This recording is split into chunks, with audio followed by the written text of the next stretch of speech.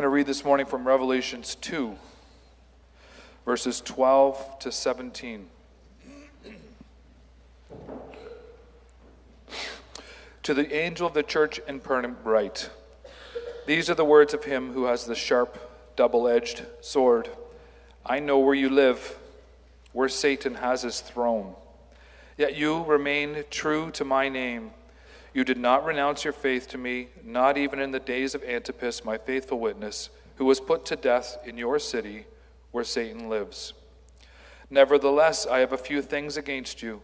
There are some among you who hold you to the teaching of Balaam, who taught Balak to entice the Israelites to sin so that they ate food and sacrificed to idols and committed sexual immorality. Likewise, you also have those who hold on to the teaching of the Nicolaitans. Repent, therefore, otherwise I will soon come to you and will fight against them with the sword of my mouth. Whoever has ears, let them hear what the Spirit says to the churches. To the one who is victorious, I will give some of the hidden manna. I will also give that person a white stone with a new name written on it, known only to the one who receives it. This is the word of the Lord.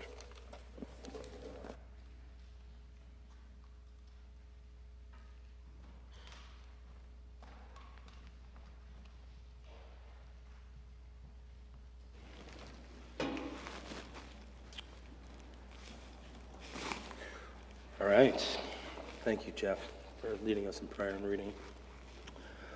All right, this morning we are going to pick up on our this ongoing sort of New Year's series on the 7 letters to the 7 churches in Revelation, in chapters 2 and 3.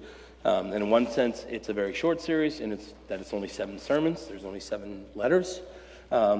In another sense, it's a very long series in that we only preach one of them a year, and so it's a 7-year-long series on the first Sunday of every new year. And New Year's already seems like a long time ago because it was a week ago, but this is the first Sunday of the new year, and so we take this opportunity to evaluate ourselves as a church against these letters because Christ prepared these letters as an encouragement and an admonition and a correction to the church in the end times.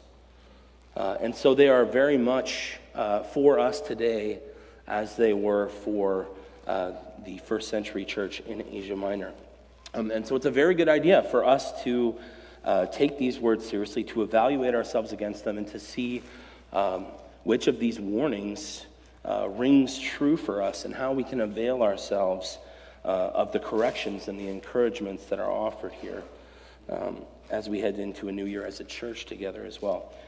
And the thing that always strikes me when I read through these letters is how little has changed in 2,000 years.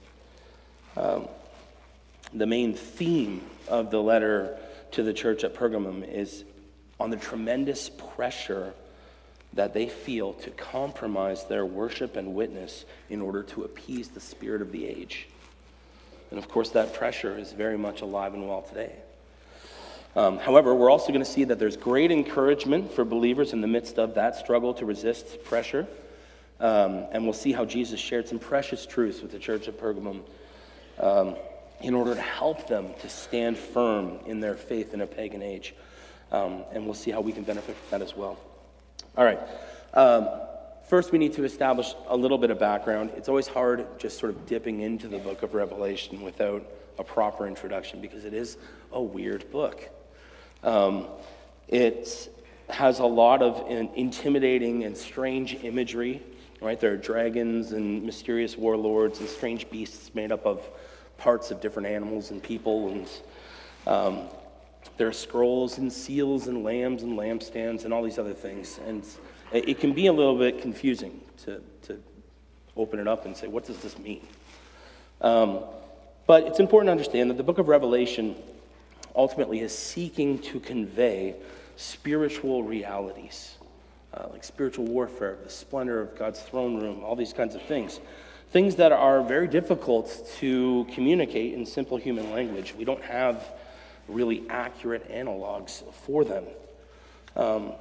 And so Jesus himself comes to the Apostle John as he's exiled on the island of Patmos by the Emperor Domitian for spreading the gospel.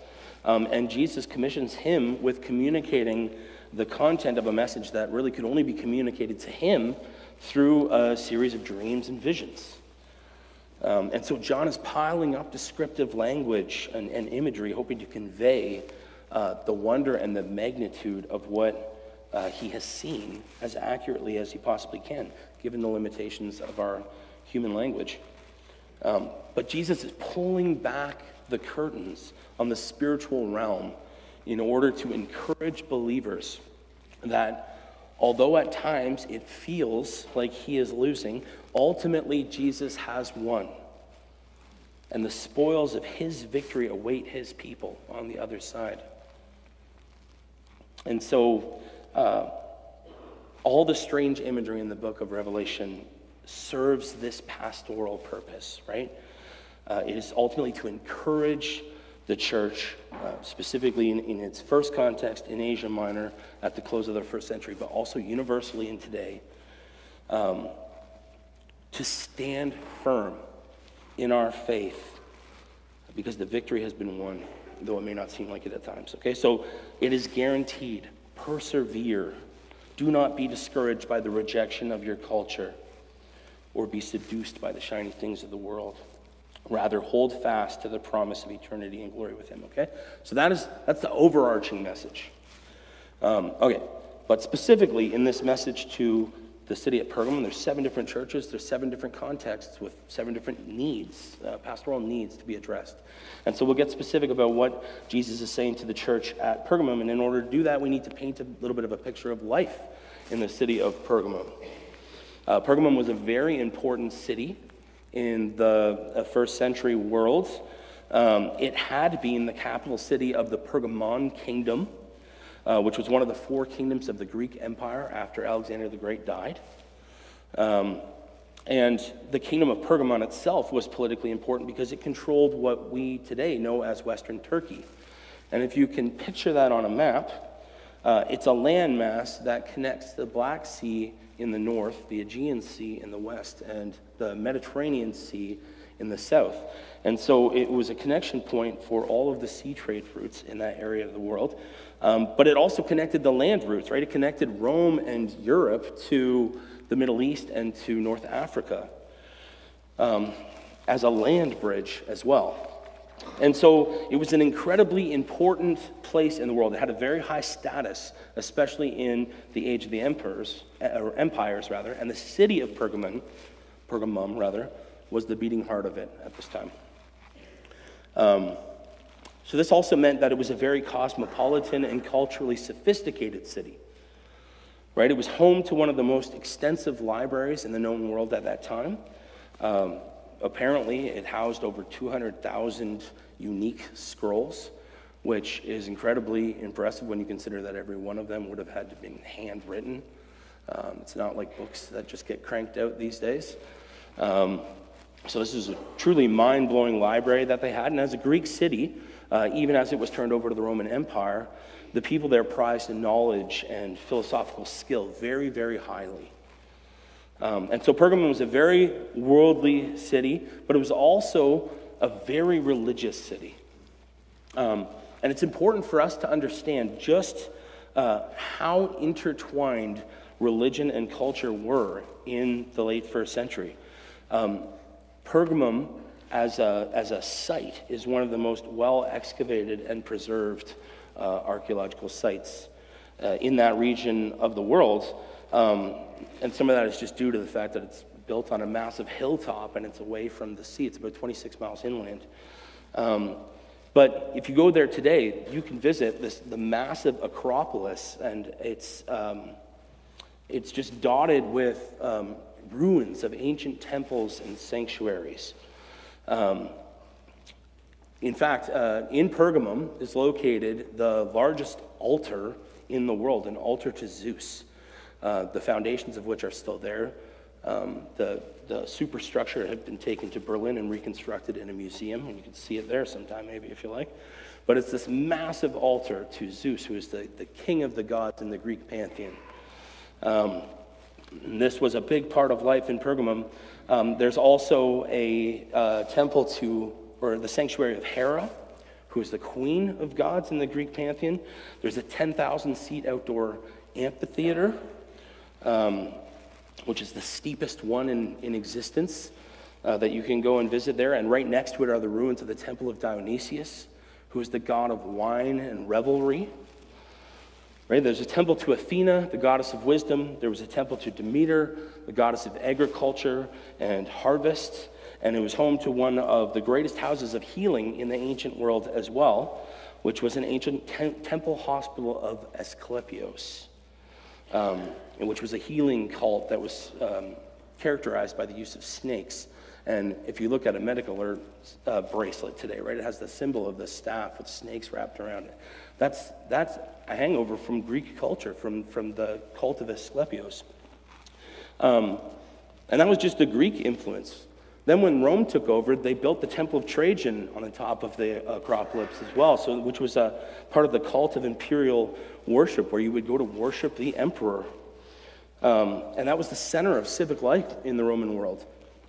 And there were some others, and I'll just mention one. There was a Greco-Egyptian deity. There was a temple to Serapis, which was an amalgam of Osiris and Apis, the cults there. And I mentioned that one because we're going to talk about Antipas later, and tradition holds that Antipas was martyred there at the temple of Serapis.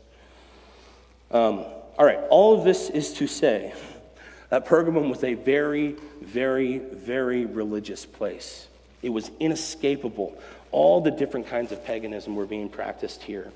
And so it was a very unlikely place for a monotheistic religion to thrive. It would have been a very, very difficult city to be a Christian in. Religious ceremony was the social life of the city, right? To even go to the doctor, you would go to the temple of Asclepios, right? And you would, your health care was pagan ritual.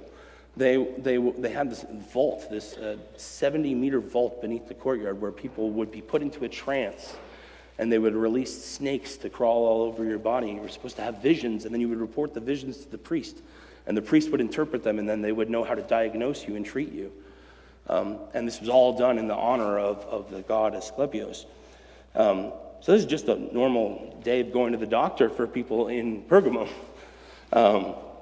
And Demeter's temple would have been the place to go for good food. People would go. There's this food, slow cooking all day in her honor there, and you would go and you would get the meat from the temple, and you would eat it with your friends. Or you would go to a show down at the amphitheater, and afterwards everyone would head over to the temple of Dionysus for drinks and an orgy afterwards. And this was just normal life. If you wanted to keep up with polite society in the cocktail party discussions, you would have to stay up on the latest knowledge of philosophy and trends. You'd have to hang out with the crowd at Athena's sanctuary. Right? So in short, if you didn't want to be excluded from the everyday pulse of society in Pergamum, you had to be involved, at least to some degree, in the pagan rituals of the day, all day, every day, right? And this was also the age of trade guilds in the Roman Empire, which are kind of like unions, right? And you had to be a member of the local guild in order to practice your specific trade. But the problem is that these trade guilds were so tied to pagan ritual that the initiation rites and the ceremonies and the feasts that you were required to attend with your guilds, each of these were filled with religious ritual and the worship of gods and the emperor. It was to the point where if you were to consciously abstain from all things pagan, you would have a very, very difficult time participating in civic life. At a minimum, you would stand out like a sore thumb, right? And this was the pressure that the Christians were under here, that John is addressing, or that Jesus is addressing through John, right?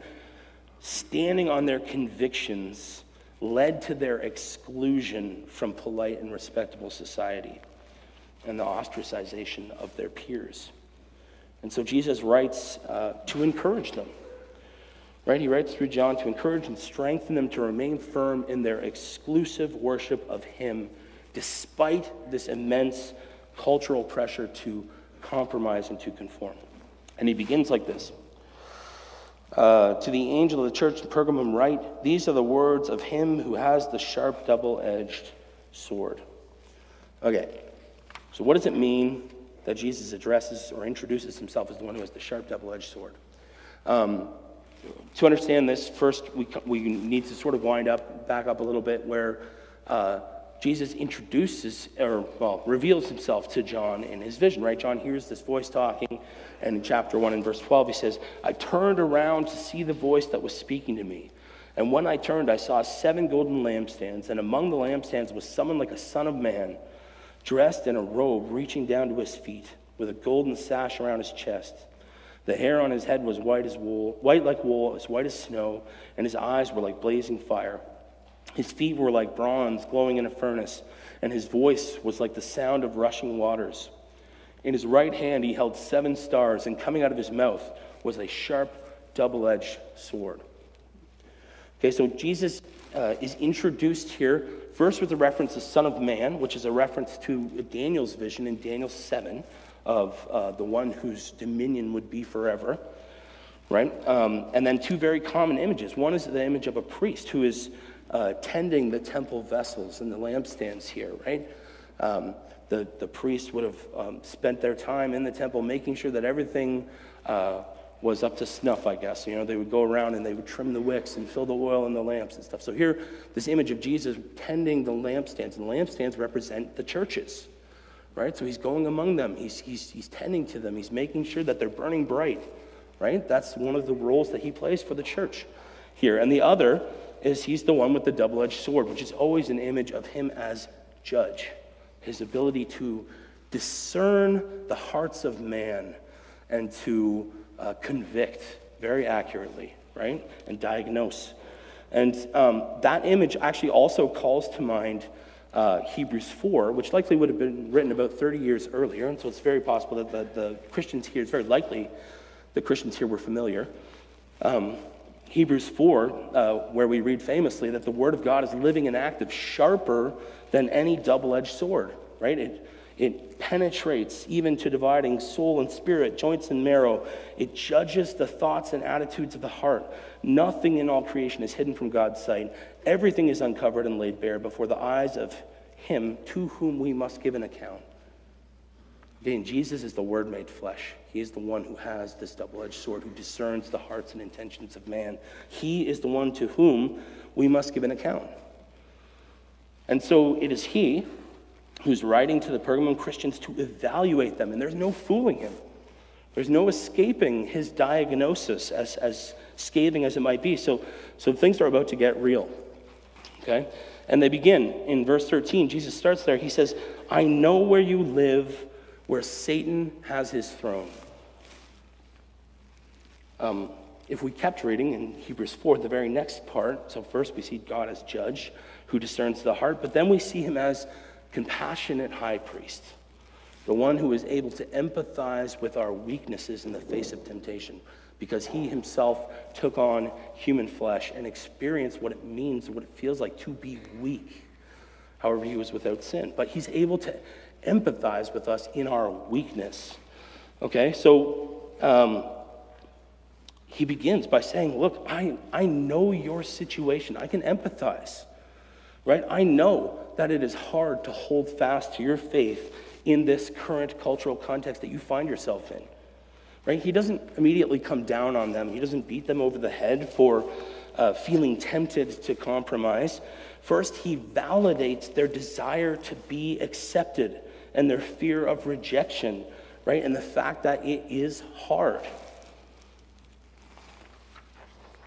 The impulse to want to belong is not wrong in and of itself, right? We were created to belong. We were created to bask in the acceptance and the love and the delight of our Creator. So these are innate desires, but sin twists them, right? And so the question then becomes, whose acceptance and rejection matter most to us? Right? Is it the acceptance or rejection of our culture that we desire above all else? Or is it the acceptance of our eternal Lord and King, Jesus, that matters most to us? This is the question that we must wrestle with. And we really need to search our hearts here, because we are so easily self-deceived on this point. And so Jesus begins by commending them for not renouncing his name in the face of social pressure. He says that they live in the place where Satan's throne is, right? Or where Satan lives himself. And there's a number of different interpretations of this. Some people think that this is referring to the altar of Zeus that's there. Some people think it's referring to the temple of Trajan and the emperor worship. Other people think it's merely a spiritual reference.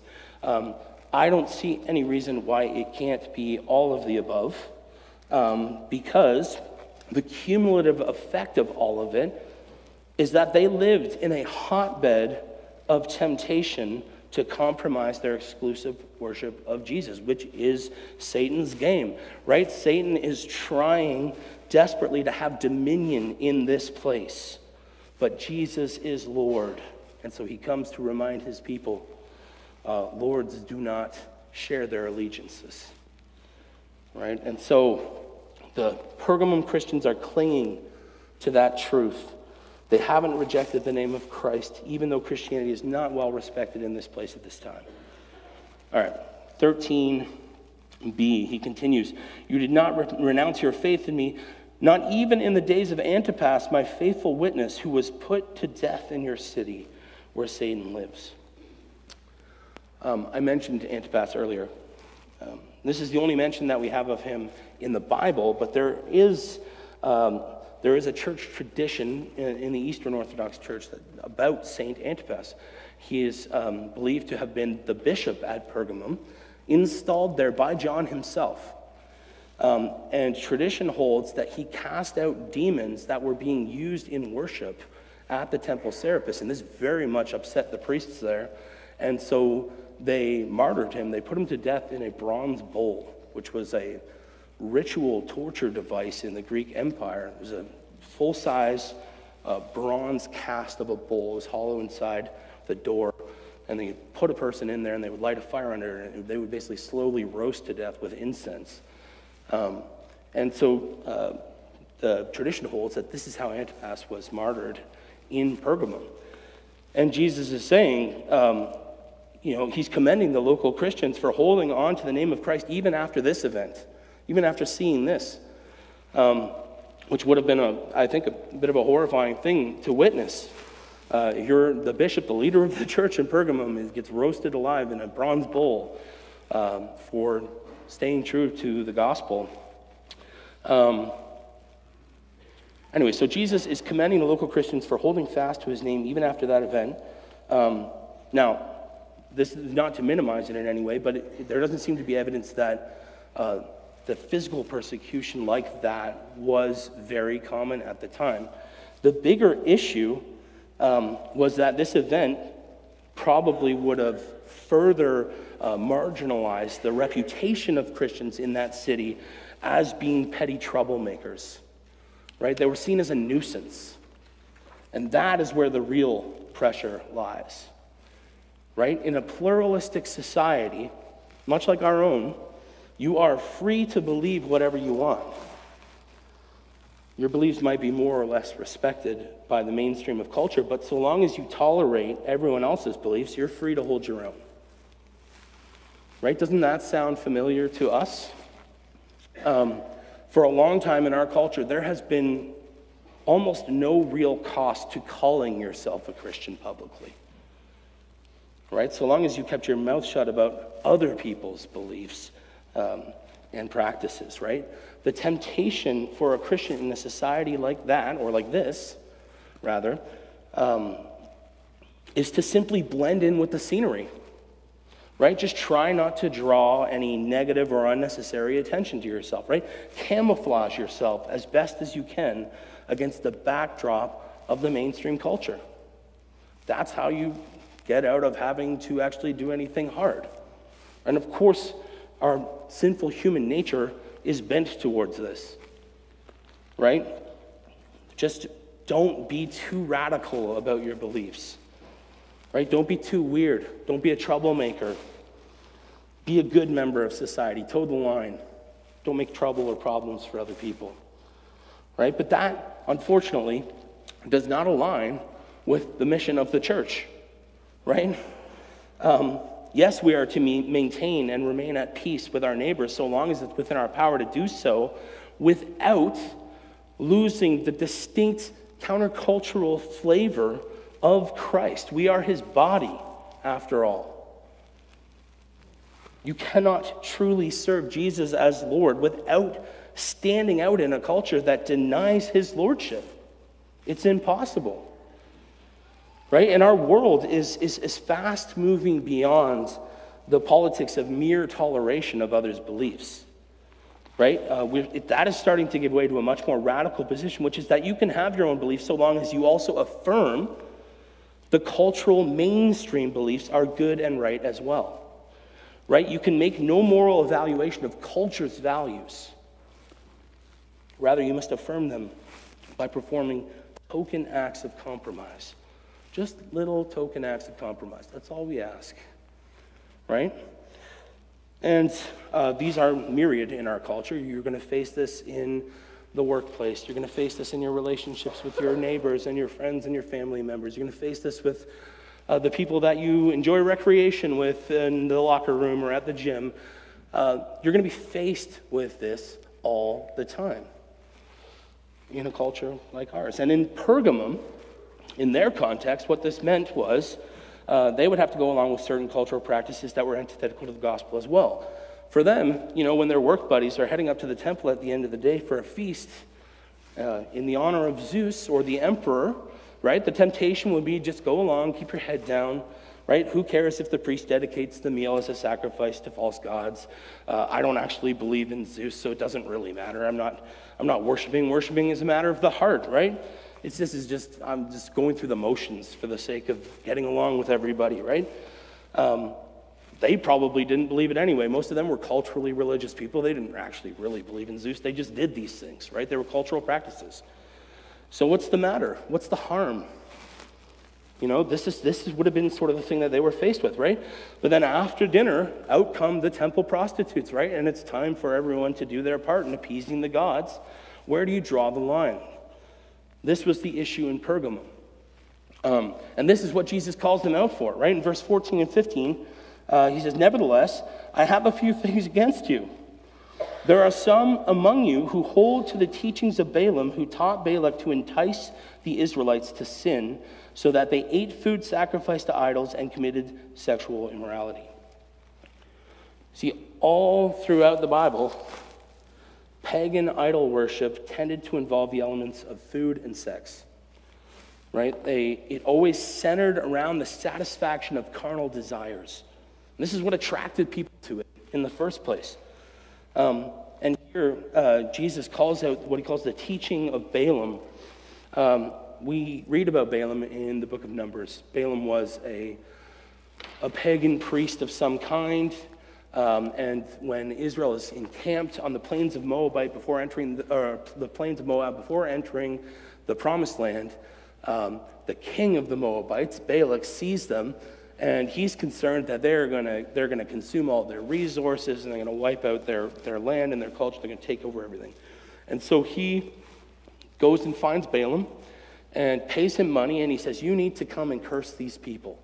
You need to ruin them. You need to undermine them so that they can't defeat us." And of course, the story goes that God would not allow Balaam to curse his people. And he first stops him on his way there. There's an angel with a flaming sword blocking the way, and it's his donkey who can see it and will go no further. And Balaam just keeps beating the donkey and telling him he needs to go, go, go, go. And finally, the donkey turns and rebukes him because he was so foolish. And then he ends up going anyway, but he's not allowed to curse Israel. So God makes him bless Israel. And I think 6 or 7 times he tries to curse Israel, and in the end just keeps blessing them over and over and over again.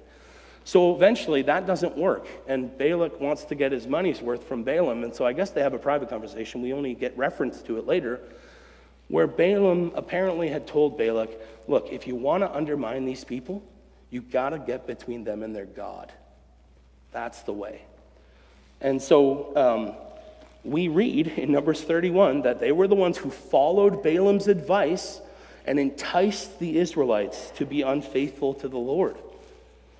Right? And nothing has changed in the pagan world in 1,500 years when we arrive in the church of Pergamum. Right? The people of Pergamum there believed that by participating in feasts and orgies, they could appease the gods who controlled the weather and their health and their food production and their military safety, and who would provide the wisdom and insight necessary for life. Right? And the teachings of Balaam in the church were, hey, we can do all that and we can serve the one true God. We can do both. Right? That was the lie. That was the teaching of Balaam that they were tolerating in the church there. And he goes on, he says, likewise, you also have those who hold to the teaching of the Nicolaitans.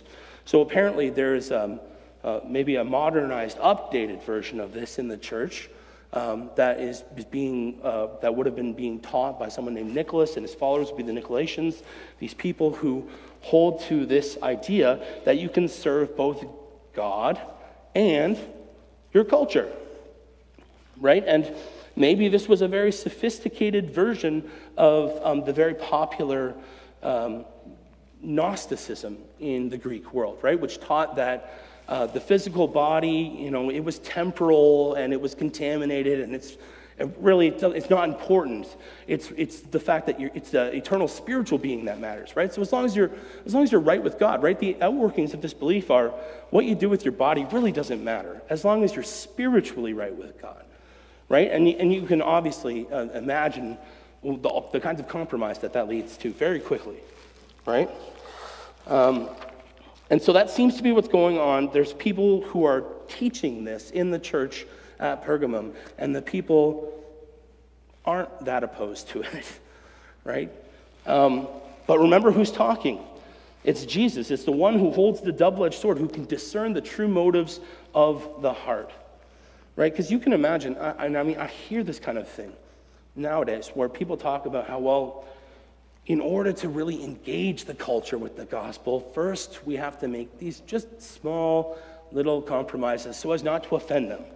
Right? We need to build this bridge. We need them to want to come to church, and in order to do that, we need to make small compromises on what the gospel teaches. But it's so that we can win them over to Christ, right? Well, no, Jesus knows the thoughts and intentions of the heart, and he says, no. That is not how this works. I see right through this. You are trying to have your cake and eat it too. You are simply trying to avoid the discomfort of self-denial and being at odds with your culture. There is no room for compromise. That is what Jesus has come to say to this church, right? He says, I don't care how you justify it to yourself. You cannot serve both the one true God and the idols of this world. We saw this in our teaching in the Sermon on the Mount recently, right? In Matthew 6, no one can serve two masters. Either you will hate one and love the other, or you'll be devoted to one and despise the other, right? Jesus says it is impossible. No, you need to stop trying to justify this and repent. Right? Verse 16, repent therefore, otherwise I will come to you and will fight against him with the sword of my mouth. And again, sword of my mouth, right? Calls to mind his role as judge.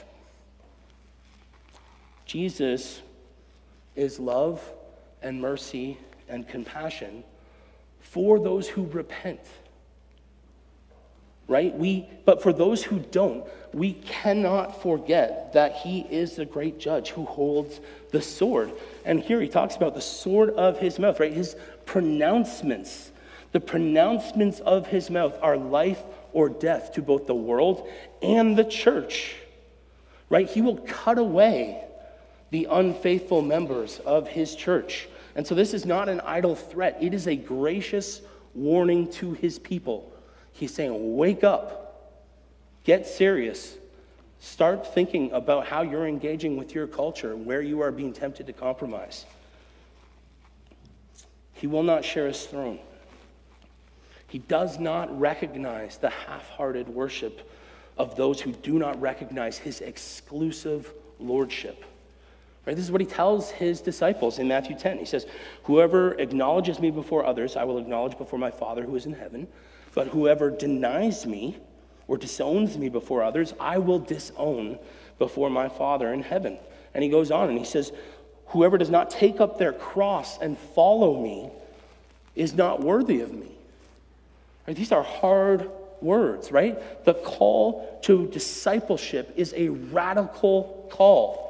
It is not an easy call. It is not a comfortable call. It's not something that is supposed to be boring or unexciting or not scary, right? The reality is that if your faith does not leave you feeling at odds with the values of this world, you're probably not following Jesus. And this is a matter of life and death, right? Jesus, the judge, comes to warn. Friends, we must repent of our cowardice and of our attempts to camouflage ourselves in the culture, because Jesus is saying it amounts to nothing less than a denial of Christ. That is serious, very serious. It's a hard word, and it's one that we all need to hear. All right, verse 17. Whoever has ears, let them hear what the Spirit says to the churches, right? Do we have ears? Are we awake? Are we listening? Right? The Spirit is calling us to repentance and to renewed commitment to King Jesus. Can we hear him? Are we listening? He goes on, he says, to the one who is victorious, I will give some of the hidden manna. All right, what is hidden manna? Well, first, what is manna? Manna itself is the heavenly food that God fed his people with during their 40 years of wandering in the wilderness, right? He sustained them and provided for them for 40 years, teaching them over the course of that time to depend solely and wholly on him for all of their daily needs. It took a long time for them to learn that lesson. And Jesus is saying, look, just as I fed my people physically in their wilderness wandering, so I will feed my church spiritually in the spiritual wasteland that you find yourself in today. He says, I will provide, protect, and sustain you. Right? In just a little while, Brother Steve is going to lead us in the sacrament, in communion, right? Which is a place where we are fed spiritually by Christ. He gives himself to us to strengthen and to nourish our faith, to bolster us, to stand firm in the face of the temptations and the pressure to compromise on our worship of him, his exclusive lordship, right? It's a gift to the church. He feeds us with hidden manna. It is a spiritual nourishment. Listen, in my own power, I am a coward, right? And my faith is weak. But I am not alone, and you are not alone. Christ is in us. Christ is with us, and we are in him, and we're with him, right? And Jesus said this to his disciples in John 16. He said, in this world you will have trouble, but take heart, I have overcome the world. He is your strength. He is your guarantee. Take heart. He will give you what you need to stand firm in the face of life's hardest trials. Okay, so he will give us what we need in the here and now, but he also gives us a future promise to cling to. He gives us hope, something to fix our eyes on, right? The second part of verse 17, he says, I will also give that person a white stone with a new name written on it, known only to the one who receives it. All right, now this imagery, there's a number of possible things it refers to, but most likely it seems that it's a reference to, in the Greek games, when an athlete would win their contest, they would be presented with a white stone with their name inscribed on it. And the games, obviously, they lasted a long time. And you would hold on to this stone with your name written on it so that when the games ended and they culminated in this great feast where the emperor would be present to honor all the athletes who had been victorious, this stone with your name on it was your invitation. It was your guarantee that you would get into this feast. You would get to be in the presence of the emperor. It was the ultimate winner's circle. It was the ultimate honor for a normal person there, right? And so Jesus is using this imagery, and he's saying, look, for the one who is victorious, I will give them a white stone with a new name written on it, right? With a name that is known only to the one who receives it. Remember how Jesus begins this address, right? He says, I know where you live, right? I know your situation. I know how hard it is. I know how strong the pressure is. I know what you long for. He says, you want to be insiders. You want to belong. You want to be accepted, right? You want to be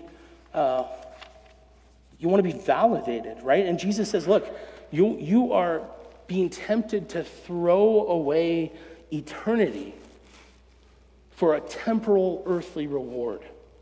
Sure, it's attractive, but it is not going to satisfy ultimately. It's not going to deliver the way you think it will. Right? You fear being rejected by this culture, but remember, this culture rejected me first. And I have overcome it, and you are identified with me. And so we come back to the idea of a new name, right? And this is all over Revelation. And it's drawing again on imagery from the Old Testament prophets. And it refers to being identified with Christ, okay? In Revelation 3, the next chapter, we see in the letter to the church at Philadelphia, Jesus says this. He says, I will write on them the name of my God and the name of the city of my God and the new Jerusalem, which is coming down out of heaven from my God. And I will also write on them my new name. And then in chapter 14, we see this image. John says, then I looked, and there before me was the Lamb standing on Mount Zion, and with him 144,000 who had his name and his Father's name written on their foreheads. And so Jesus is saying, look, I'm going to give you this invitation, but this invitation is going to have my name on it because you are identified with me. He says, if you do not deny me, I will not deny you. In fact, you will receive a place of honor at the eternal wedding feast of the Lamb because you are personally identified with the King of the universe. Empires rise and emperors come and go, right? But the kingdom of God is eternal, and the lordship of Jesus is forever. Who cares if you get honored by some earthly emperor? He's going to die and go away, and no one's going to remember who he was anyway. Right? But you, the ultimate honor, is that you will receive the favor of the King of heaven, and it will be yours for all eternity. What more could you possibly want? How is that not worth more than all of the shiny things that this world has to offer? And Jesus says, look, man, look to this. Fix your eyes on this, and I will sustain you. I will give you the faith you need. I will give you the strength you need. I will nourish you. And I will carry you through to the end. And you will receive. This is guaranteed. As sure as that white stone in your hand. All right. My friends, as we look ahead into this new year and finalize our plans and our resolutions, if you haven't already done so, resolve to live boldly for Christ in a Christless culture. Resolve to count the cost of being identified with him when you are called on to do so, and reap the precious rewards of picking up your cross and following him whose acceptance and love you were created to know and to bask in. Because his words are sure, and he will certainly give you this reward. All right, amen. Let's pray.